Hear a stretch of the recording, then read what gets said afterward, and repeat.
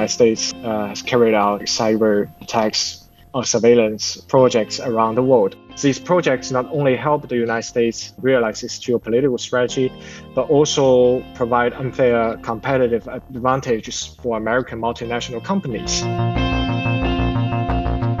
Generally speaking, when it comes to national defense and security matters, China does not openly discuss vulnerabilities unless they are able to handle them sufficiently and mitigate those threats. Anyways, they don't talk about things that they can't secure and project strength relative to. So consequently, I see in this announcement a new capability and confidence, and much less weakness and loss. It's true that the U.S. is certainly an incumbent with important technological and perhaps even, we could say, institutional advantages here. Countries like Russia and Iran are generally recognized for being quite capable in this area as well. And if we look at organizations like the SCO, the Shanghai Cooperation Organization, one of its purposes is to work together to create a stronger, a more safer cyber environment. These are two areas that are, I think, very, very viable that, of course, are getting a lot of attention. The Chat Lounge. Chat Lounge. Chat Lounge. The Chat Lounge unpacks views and opinions on hot issues in a more casual way. Welcome to the Chat Lounge. I'm Tu Ying. Joining our discussion on China's cybersecurity are Joseph Mahoney, Professor of Politics and International Relations of East China Normal University; Andy Mok, Senior Research Fellow at the Center for China and Globalization; and Jiang Tianjiao, Associate Professor, Development Institute of Fudan University. A warm welcome to you all, gentlemen. So China's cybersecurity is under threat. A recent investigation found the United States National Security Agency was involved in the hacking of the email system of China's Northwest Polytechnical University, and the investigation was jointly carried out by China's National Computer Virus Emergency Response Center and cybersecurity firm 360. So I'd like to start with Tianjiao. Were you surprised when you first heard the news? Many people on social media, especially those from abroad, are asking, why was Northwest Polytechnical University targeted? What's so special about it? I'm not so surprised because in the past few years, there have been many news reports that the United States has carried out cyber attacks or surveillance projects around the world. I think we all know about the Snowden case and the American hacking activities he exposed. And later, we also have investigation report from EU also show that the United States has many other cyber surveillance projects around the world. So these projects not only help the United States realize its geopolitical strategy, but also provide unfair competitive advantages for American multinational companies. And recently, we know that China-US relations has been continuously tense. And I think the Northwestern Polytechnical University, as a very important national defense-related university in China, has naturally become the target of US cyber attacks. We know China's got 7 major national defense-related universities. Northwest Polytech is one of them. And what made it the target? Is it, I'm not quite sure, is it the weakest link when it comes to cyber defense or cybersecurity? Joseph? There are two possible explanations. First, they had some specific reason, already had some intelligence in hand to attack this university, because they had reason to believe there was something there that they wanted to know. Or second, in fact, they attacked other schools as well, and this is the one where the attack was successful, or simply the one we're being told about. Now, I think when we talk about weakness in cybersecurity, I think we should differentiate two types of capabilities. On the one hand, there's the capacity to attack, and on the other hand, the capacity to defend. Now, both China and the U.S. have generally been described as being weak in cyber defense, but quite capable in cyber attacks. The weakness comes for both countries and due to the fact that both are are large with massive systems. Both are very advanced technological societies, perhaps the two most advanced technological societies in the world right now, with increasing digitalization. And what this means is there are many vulnerabilities that are hard to cover. In contrast, a country like North Korea, which is relatively undeveloped and backward technologically, could have robust cybersecurity because so little is online. But I think if we ask ourselves, what was it that the Americans might have gotten, or did China suffer a significant loss? I would suggest that they probably did not lose much for three reasons. First, generally speaking, really sensitive secrets in China are kept in much more secure locations with much more robust forms of physical and data security. And this includes especially defense, space-related programs, which are generally sequestered physically and very difficult, if not impossible, to penetrate.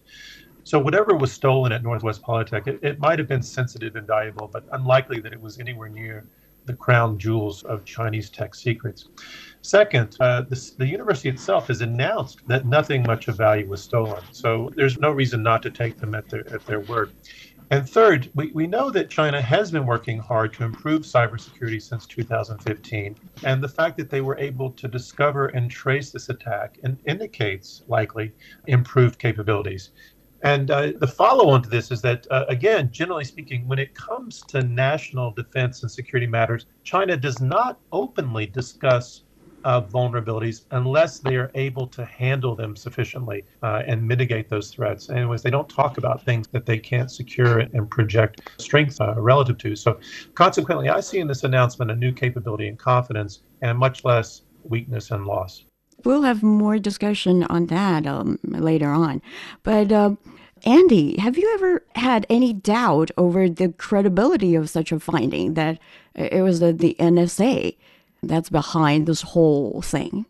Well, I think you raise a really great point in terms of attribution, meaning the ability to conclusively prove who was behind a cyber attack is one of the most challenging and vexing aspects of cyber defense, because most capable, especially state agents, when they launch a cyber attack, will usually route it through different, sometimes numerous locations.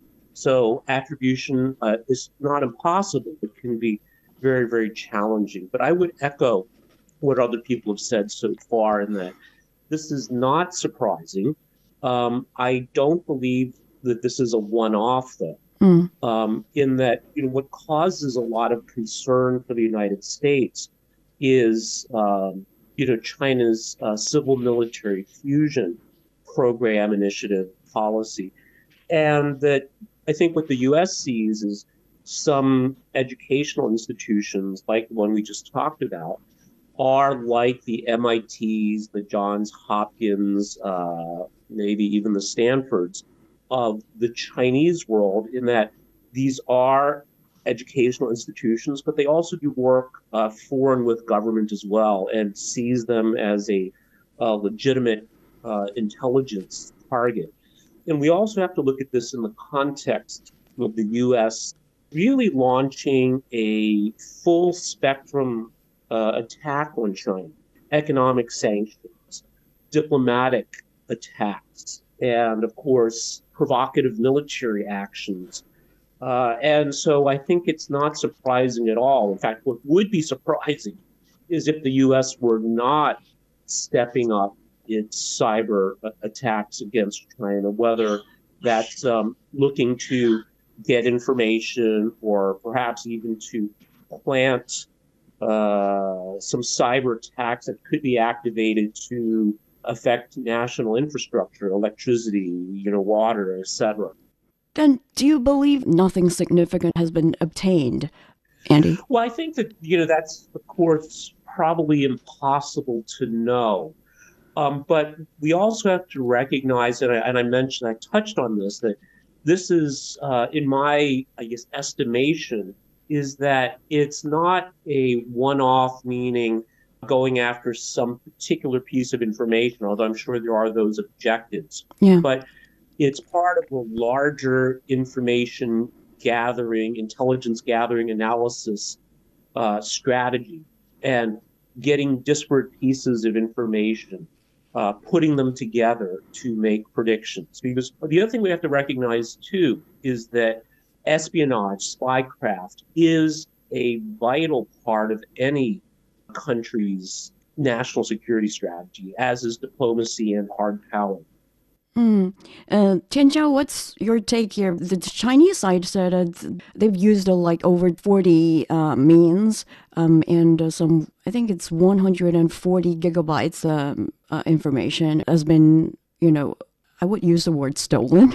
Tianjia? Yeah, I think maybe it has been a huge amount of information that has been hacked by the hackers of the NSA, according to the investigation report.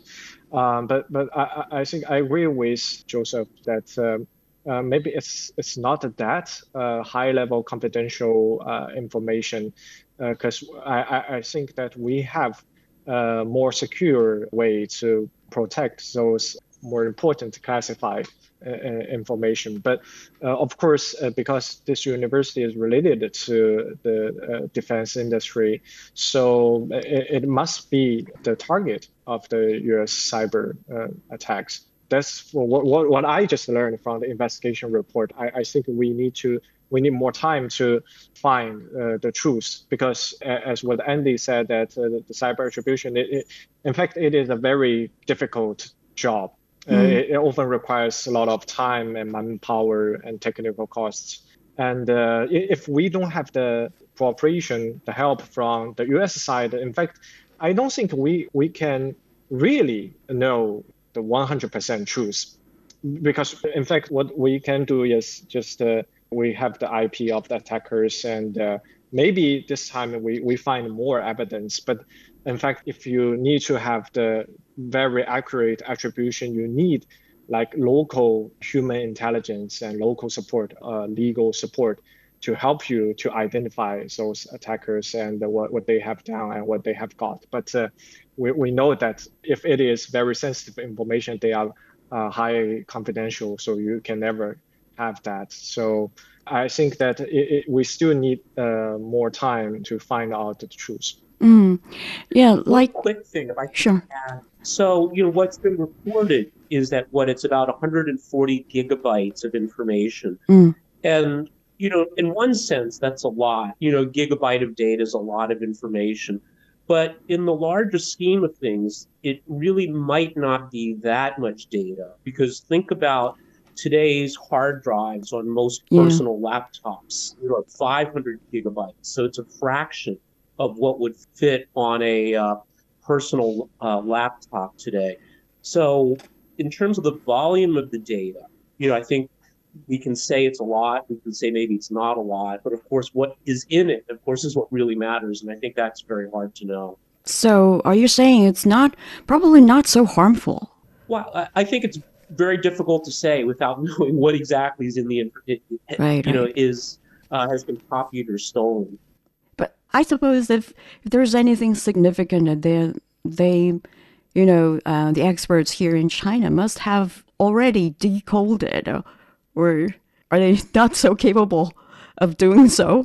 Sure. No, of course. No, I guess what I mean as someone someone outside with no direct connection to it, I think it's very hard to know. And I think we have good reason to believe what the Chinese government has said about how important this information is. I'm basically an idiot in this field, but with your expertise, Andy, how difficult is it to sort out how or where this is coming from and what kind of information has been hacked to make a conclusion like that? Is it difficult? Very difficult?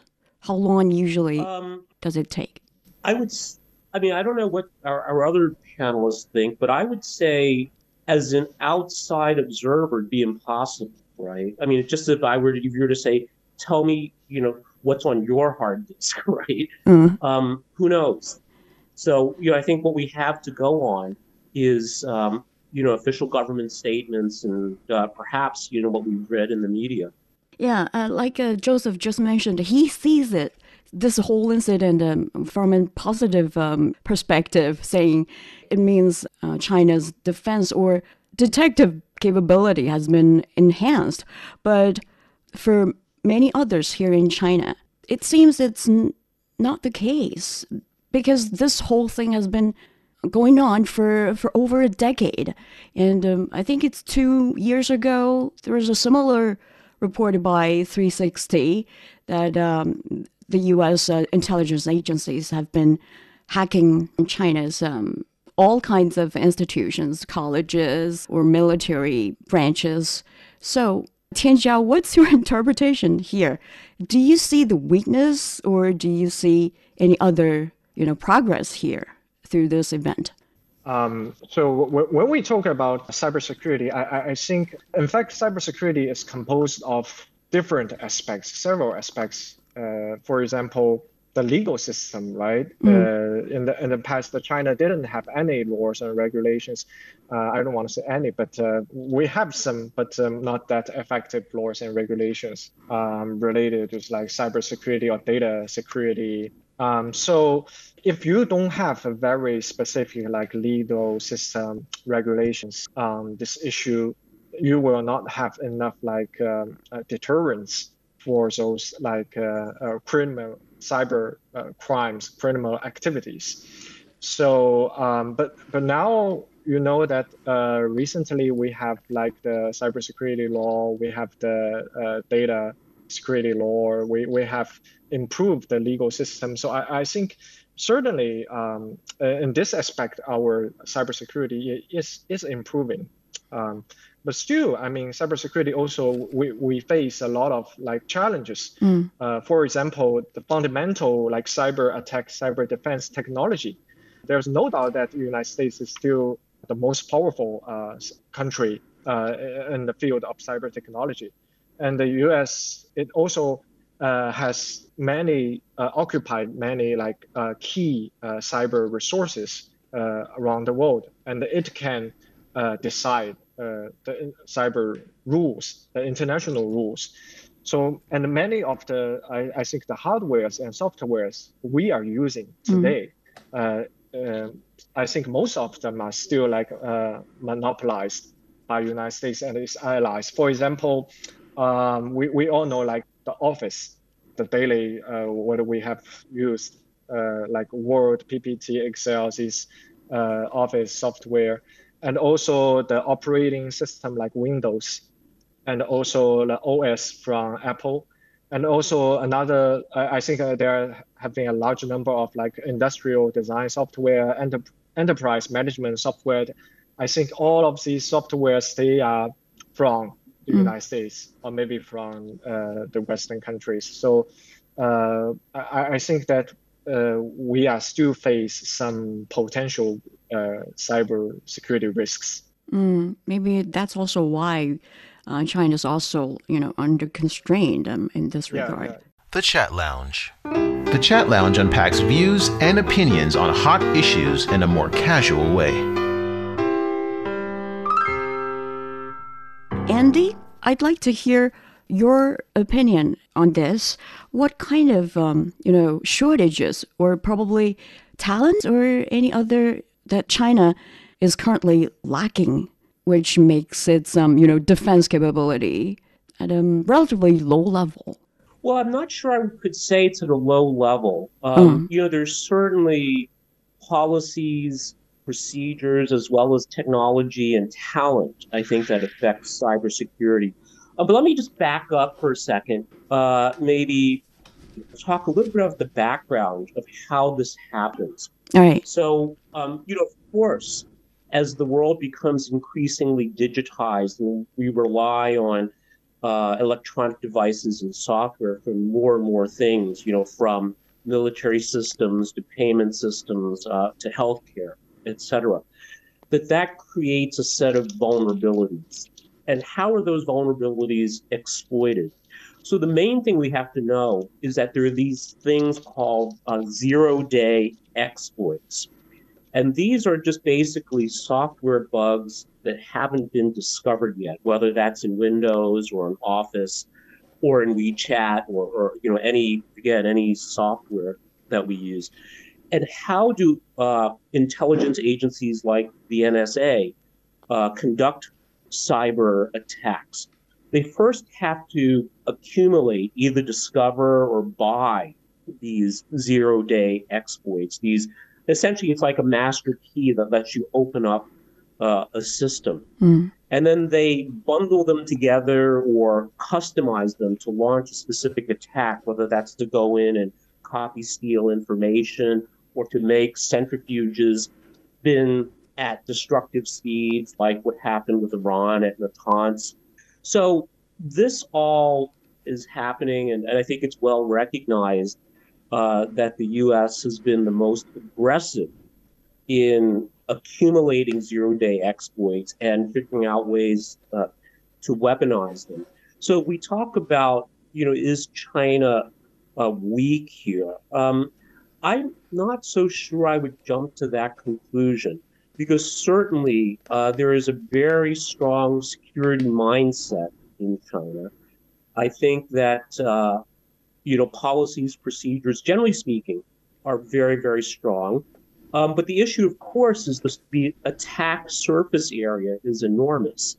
So even if you think about in a single university, you only need to find one point of vulnerability, whether that's someone that clicks on an email link, without taking proper precautions or whatever, that these risks are there. And this is structural. And I'm not entirely sure. I mean, clearly, I think China, any country can do better at this. And for China, as its global influence grows, as its technology becomes increasingly advanced, it's going to become a bigger target, not just from the U.S., but from other countries as well.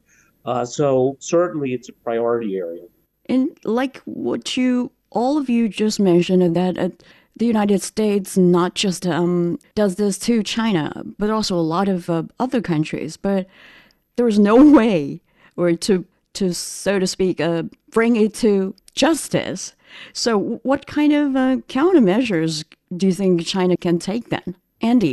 Well, I think one, of course, is to strengthen its own capabilities, but the other is to work with other countries. So while I think it's true that the U.S. is certainly an incumbent with important technological and perhaps even, we could say, institutional advantages here, countries like Russia and Iran are generally recognized for being quite capable in this area as well. And if we look at organizations like the SCO, the Shanghai Cooperation Organization, one of its purposes is to work together to create a stronger, a more safer cyber environment. So I think these are two areas that are, I think, very, very viable that, of course, are getting a lot of attention. Joseph, do you have any idea? I've learned that maybe we could learn from the U.S. Because I noticed that the FBI has issued some most wanted alerts around the world for some Chinese hackers they identified as behind some cyber attacks. So probably we can do that. I think the kind of pick up on a number of points that Andy made. Right. This is not surprising at all, because this is the norm. This is what happens all the time. And the only thing that I think that's really new about it is that China is discussing it openly. There are some reports that we're seeing in international media from various experts that this hack may have happened much earlier this year, perhaps as early as May, because there's some chatter about it that some people say they found in Chinese social media, and that it's only now being discussed. So this is either maybe some old news that's now new news, or there's even some people who said that maybe there wasn't a major attack, that this is just an opportunity for China to showcase to promote cybersecurity, and which would be ironic, right? Because you said that a lot of Chinese people are frustrated because they feel like this is something that keeps happening year after year. And again, I think the real message here is not that we're talking about a vulnerability, but an increased capacity. Another thing that I think Andy said was the part about law. And we all know that advancing the rule of law is very important domestically, but it's also important in terms of how you relate to other countries through international law. And again, I think Andy was picking up on this when he was talking about Shanghai Cooperation Organization. But we have this report from the Chinese government that they were assisted in this research by other countries. And this, of course, raises some interesting questions. It's likely that this assistance would have taken place through the rubric of international law. In other words, this type of activity is illegal. Therefore, other countries that don't necessarily may not be necessarily enemies of the United States, but nevertheless they uphold the law. Maybe on this basis alone they cooperate, right? But another side of it is. I think it was said that one country was a South Asian country and the other country was a European country. And again, as Andy noted, Russia is has some of the leading resources in this area. Yes. It may have been the case that when they mentioned South Asia, that the United States, assuming that this attack took place, that the United States used servers in Pakistan or some other South Asian country. There's not too many of them in South Asia, depending on how we define it. But Pakistan is a friend of China. So, but even if it was done in a country that's not a friend, right? If the NSA was exploiting servers based in another country and China traces the attack to those servers, those countries have a vested interest in cooperating with China to say, no, we're not responsible for this. That this was something perpetrated by someone else who took advantage of us in order to take advantage of you. So, I think all of this is a very compelling story, and we're still left with a lot of speculation. But I think, at least in some respects, Andy and I concur that it's indicating a new type of confidence or capability, or at least one that wasn't shown directly before. And we know that Germany had to close the investigation into NSA's hacking of Chancellor Angela Merkel's phone calls due to what would they say, a lack of evidence in 2015. Now that the Chinese side says it has concrete evidence and a complete chain of events detailing how the U.S. cyber attacks were carried out, on this Chinese university. So, Tianjiang, I'm wondering whether China can, hold the hackers accountable in this regard, probably through cooperation with other countries like what Joseph just mentioned? Yeah. On one hand, I think that the evidence disclosed at present I think it can certainly have certain psychological deterrent effect on those attackers, I think. So maybe later, I think maybe the NSA task force, they will not take very rash actions. But as what I just mentioned, on the other hand, because these attackers, they are all in the United States, and most of them, they are maybe U.S. government personnel, they are officials. If the United States doesn't cooperate, I think it is very difficult for us to punish them. And however, if they continue to launch cyber attacks, we can still take some sanctions or countermeasures. For example, I think we can add them to the blacklist and maybe prohibit them from entering China, or maybe prohibit them from participating in any commercial business investment activities related to China. We still can do something. But I want to add that we also need the support from other countries and partners. I mean, it is not on our own, but we also need the support from maybe European countries, ASEAN countries, because for cyberspace, it is all interconnected. Right. So probably, the basic solution is to build up our own capacity in this field. And Andy, you've just mentioned you're expecting more such cyber attacks carried out by the U.S. on China. Then, in the future, what could be the major targets of such attacks? And apart from phishing emails, what other means may be developed? Well, I think what's interesting about cyber attacks is, as we all touched on a little bit earlier, is there are, I guess, two objectives. So one is espionage, collecting information to guide policy decisions. Another is that it is a substitute for a kind of a military hard power attack, because through the release of viruses or other types of cyber weapons, one could shut down an electric grid for a city, maybe for a military base, etc. Could possibly damage missiles, surveillance systems, etc. So I think that these are, again, it's becoming an increasingly important part of any country's arsenal. So that's just a general thing, right? As more and more of our lives become digitized, this has only become more important. What I want to talk a little bit about, too, is to go back to these zero-day exploits, though, that the U.S. Relies a lot upon.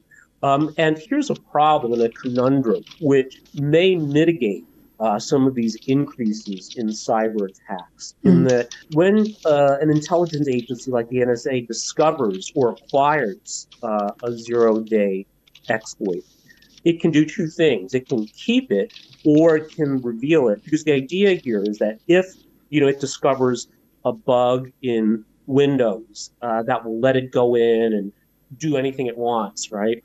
That if it told Microsoft would patch it or fix it so no one else could do that. And of course, now that zero-day exploit becomes worthless.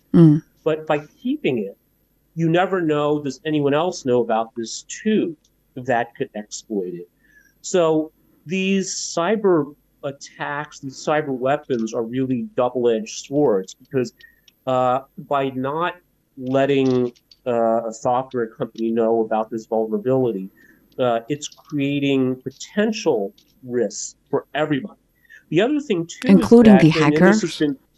But this has been publicly reported, is that the tools, the cyber weapons that the NSA has discovered have actually been captured and turned against other targets, for example, British hospitals, etc.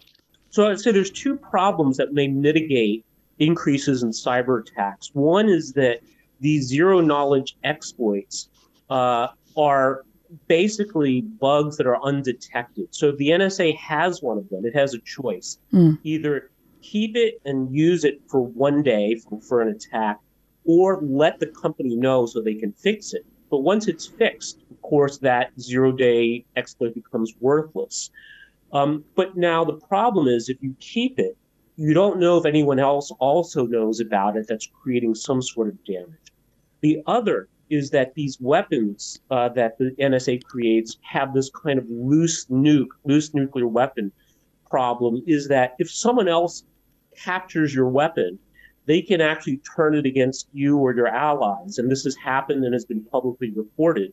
So, these are potential constraints on increases in cyber attacks by the U.S. against China and against other countries as well. So I just wanted to add a little bit of nuance to that. That while I do agree, I think there will be increasing attacks, but there's also some factors that may help mitigate that.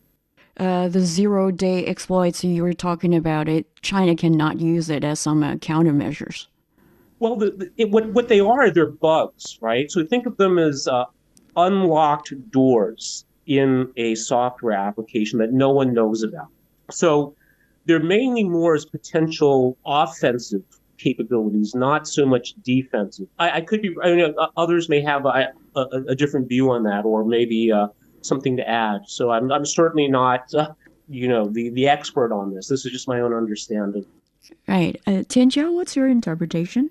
So as I just mentioned, that I think our other panelists also said that one way we can just enhance our own like cyber defense capability, devote more resources to to have trained more like professional human resources in cybersecurity fields, and also to have our own like domestic like software, hardware, and have more like innovation and cybersecurity technology. I heard that several years ago we have some domestic scientists and technical experts team. They developed the so-called the mimic defense technology, which means that it can help us improve the cyber defense system. But such kind of innovation is still, I think, is still very few.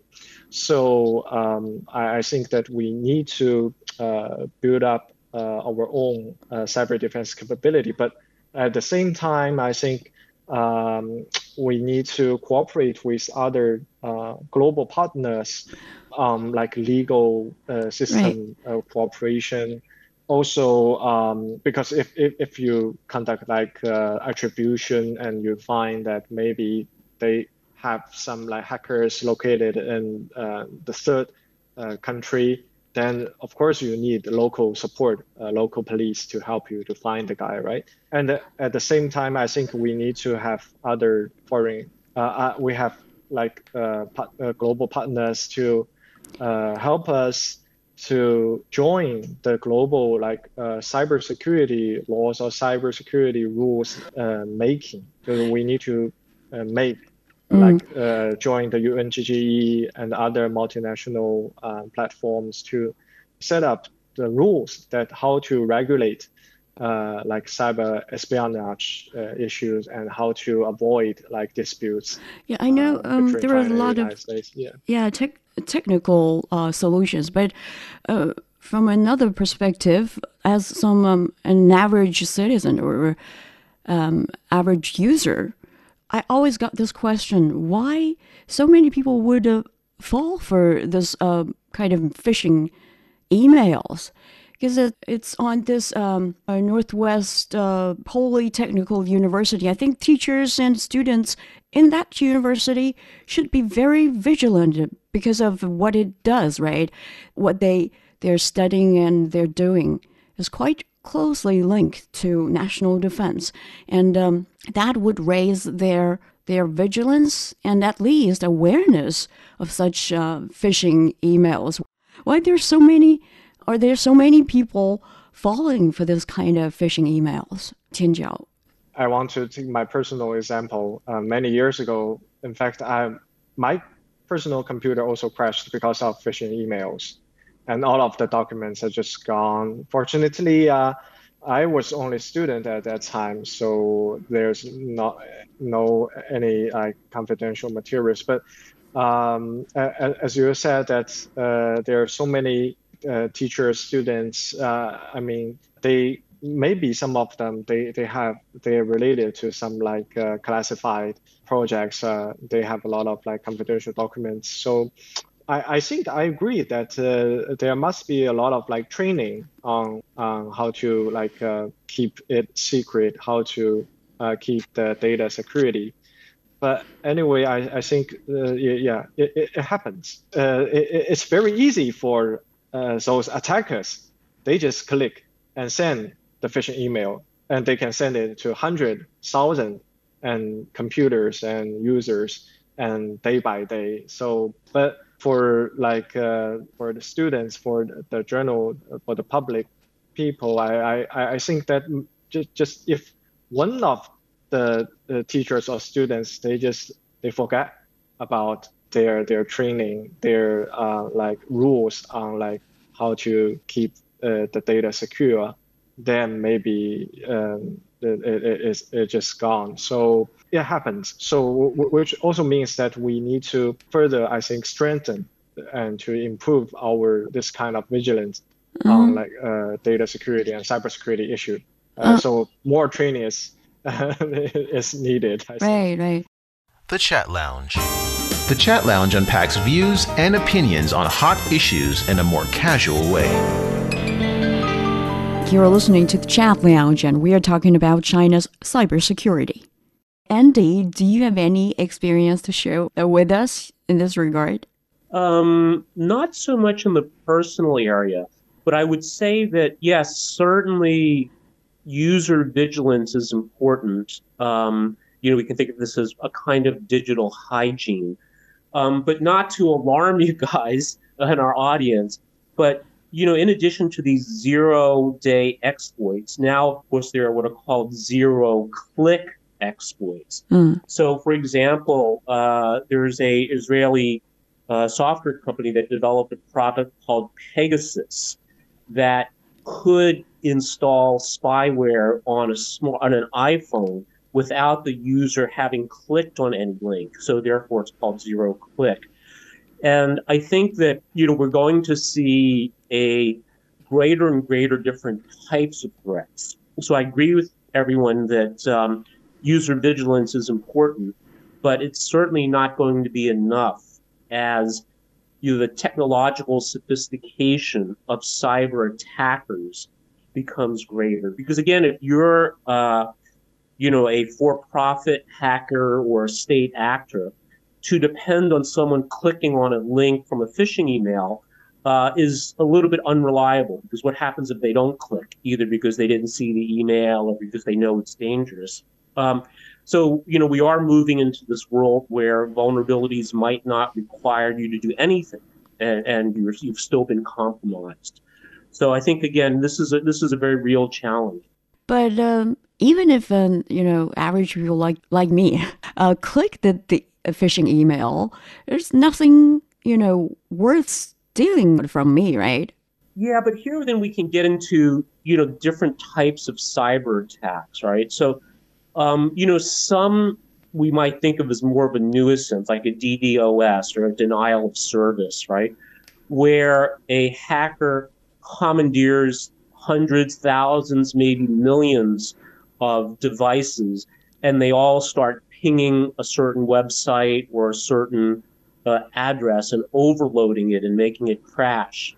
So, that's one form of cyber attack that, you and I, could be vulnerable to.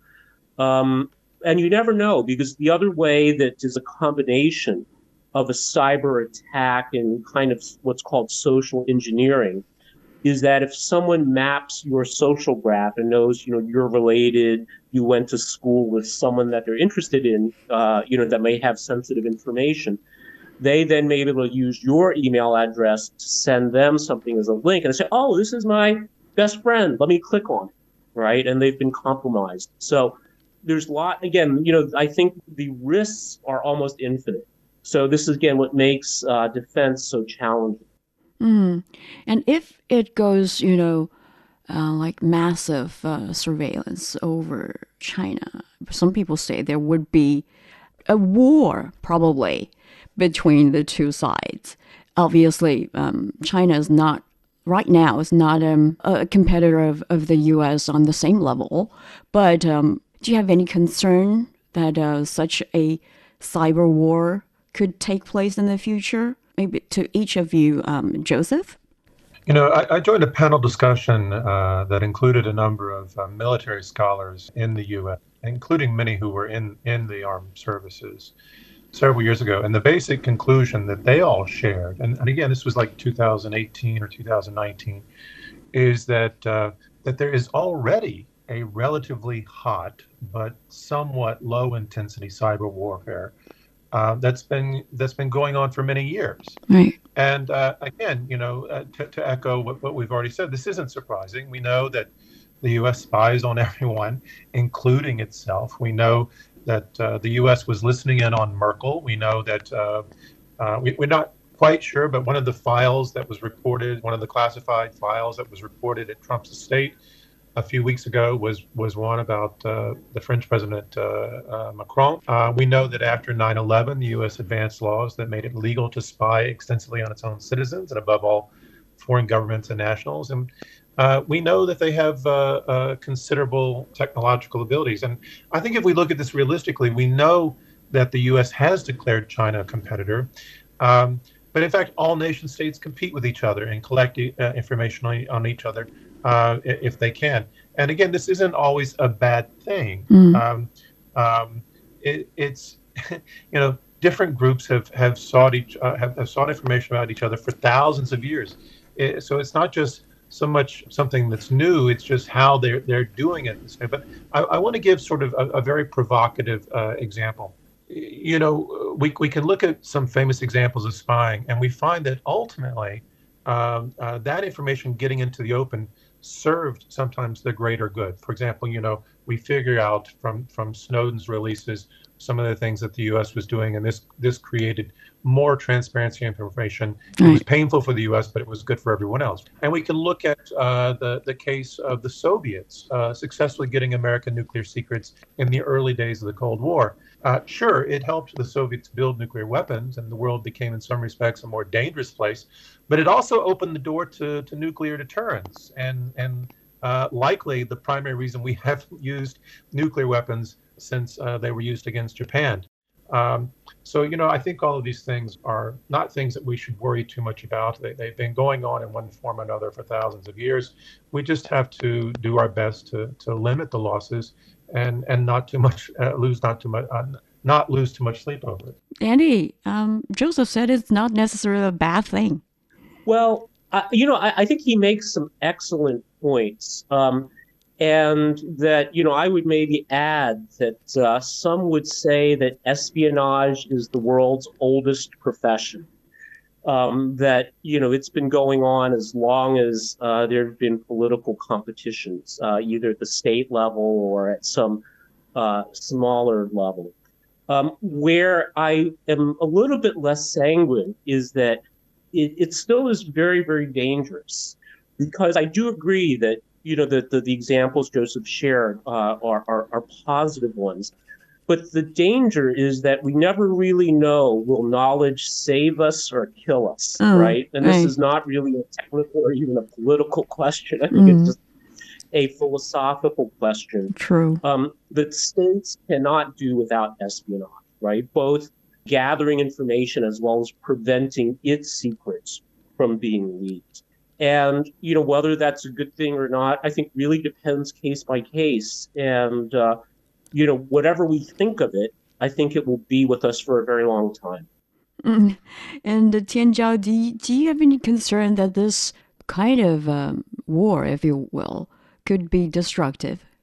Yeah, I agree with what our panelists just mentioned, that if we define cyber war as like just gathering information or intelligence and maybe cyber espionage issues, then I think both China and the United States, they're involved in this kind of cyber war for many years, according to those news reports, right? But I think that what we need to worry about is those cyber war or cyber warfare that they may lead to physical damage or very serious consequences. Like what? This kind of, for example, we know that the Stuxnet, the virus that the United States and Israel developed, and it led to the nuclear facility in Iran broke. So this kind of very serious physical damage, I think it is very similar to like traditional conventional war. So I think this kind of cyber war should be avoided. And if this kind of war happen between China and the United States, it will lead to disaster, in my personal view. And we do not have any international rules to regulate this kind of cyber war. So once it happens, I think both sides, they have no experience in how to like manage and control this kind of cyber conflicts. So personally, I think that I'm a little bit worried about this scenario. If there are like cyber attacks against some sensitive facilities, especially some like critical infrastructures, those power plants, especially like nuclear power plants, and other like, for example, maybe military command control systems, it will lead to a disaster. So I hope that China and the United States can just resume the cybersecurity dialogue as soon as possible. And both countries should, Joseph, please. Yeah. I was gonna pick up on something you were saying there. That we were seeing some recent reports that suggested that, that there were that if we look at the conflict in Ukraine, and of course everyone's studying this right now because it offers such a compelling case study of what a future conflict might look like. But one of the indictments that's coming out of this, out of the early analysis, is that cyber warfare has played an almost negligible role in terms of deciding the gains or losses on the battlefield. And so there's some people now saying, oh, maybe we've been hyping the danger of cybersecurity or cyber warfare for some time. Now, I'm not saying it's not a real danger, but it is almost like a type of nuclear thing, right? In other words, yes, maybe the NSA could hack Chinese power plants and bring down the grid, but China can do the same thing to the U.S., right? So there is, like, if you do that to us, we can do it to you, and there seems to be some reservation, perhaps. Now, again, we don't know what happens if the gloves come completely off and two sides really go to war. But again, it also kind of prevents people from going to war, hopefully. Yeah, like some deterrence. But we don't want such a war. But hypothetically, if there is such a war, Joseph, you just said that China can do the same thing to the States, but can China have any chances of winning such a war, Joseph? I think that at this point, we have to say that as I said in the very beginning, that China's cyber attack ability is considered very robust. It's just that it's much more robust than its cyber defense, and the same is true of the U.S. So I do see it as a type of deterrence. I think that clearly both sides have incredible abilities to damage each other. Both sides have considerable nuclear weapon capabilities, submarines, all these other weapons. We have missiles that can kill satellites and various things. But so but in some sense, there's a comparable capability. And again, there's also this understanding that if you really go to war and you're really waging a cyber warfare, there are bigger problems. We're talking about, are your cities being bombed? Are your power plants being bombed? It's not just that your grid's being crashed so that you can bring down the air defense and you can get your planes into the airspace. The problems are much, much bigger. So I think the lesson in Ukraine is something that requires some consideration. What would be your prediction, Andy, if such a scenario occurs? Well, I think that depending how we define cyber warfare, there's the intelligence component, there's the attack on physical assets. We don't really know, I think. But ultimately, I think that it will only be one tool, one strategy in a larger conflict. And ultimately, I think what will be decisive is just the political will to win. And we need to look at in, both countries, if it ever came to that, and again, hopefully it never will, but who, can marshal the support of the people, the political will to do what it takes to win. And I think that will ultimately be the decisive factor if it ever came to that. With that, we wrap up today's chat. Many thanks to Zhang Tianjiao, Associate Professor at Development Institute, Fudan University, Andy Mock, Senior Research Fellow at the Center for China and Globalization, and Joseph Mahoney, Professor of Politics and International Relations at East China Normal University. Your insightful analysis and views. Feel free to leave a review for us, either on the topic or on the show. And subscribe to the Chat Lounge for free on Apple Podcasts, Spotify, or wherever you get your favorite podcast.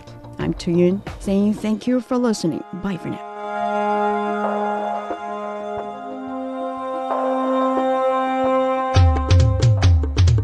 Ever wondered what's actually going on in Africa through the perspective of an African? How are things really going between China and Africa? What's the narrative of this relationship? Well, get a perspective with China-Africa Talk. Hear from African diplomats, entrepreneurs, academics, Chinese natives, and more. Get on our wavelength every week to find out what's real with China-Africa Talk. Find us on Apple Podcast, Spotify, Google Podcast, and more. We'll see you there.